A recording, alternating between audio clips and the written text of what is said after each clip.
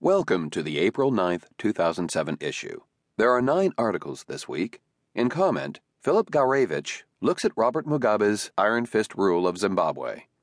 Then on the financial page, James Surowiecki looks at what happened with the subprime mortgage market. The third article, by Dr. Jerome Groopman, explores the difficulties in diagnosing bipolar disorder in children. In Shouts and Murmurs, Henry Alford says cabbies in York, England, are brushing up on their Auden. Then Adam Gopnik tries to cook some of the more notable dishes in some of his favorite books. In the 6th article, Clive James reviews some of the best international mystery writing. Then there are 3 articles from the New Yorker critics. In pop music, Sasha Frere-Jones reviews Prince's new Vegas show. In theater, John Lahr reviews Vanessa Redgrave in Joan Didion's The Year of Magical Thinking. And in the current cinema, Anthony Lane reviews Paul Verhoeven's new movie, Black Book, and Richard Gere in Hoax.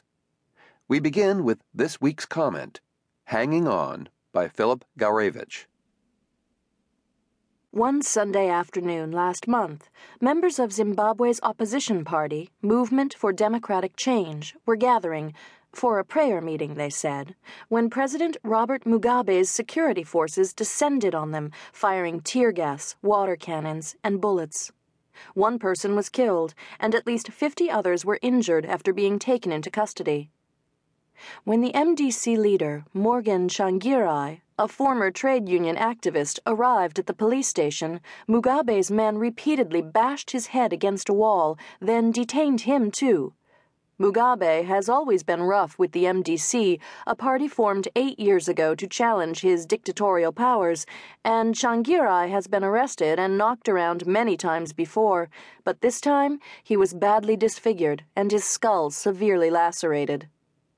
These are actions that most dictators would cover up, but several days later Mugabe held a public rally to commend the police for their use of force and to warn Tsvangirai and his followers that they could expect more violence.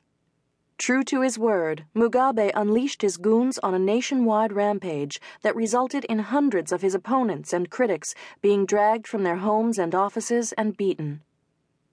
The shamelessness of Mugabe's brutality, and his gloating pride in it, aroused the attention of the international press and diplomatic corps.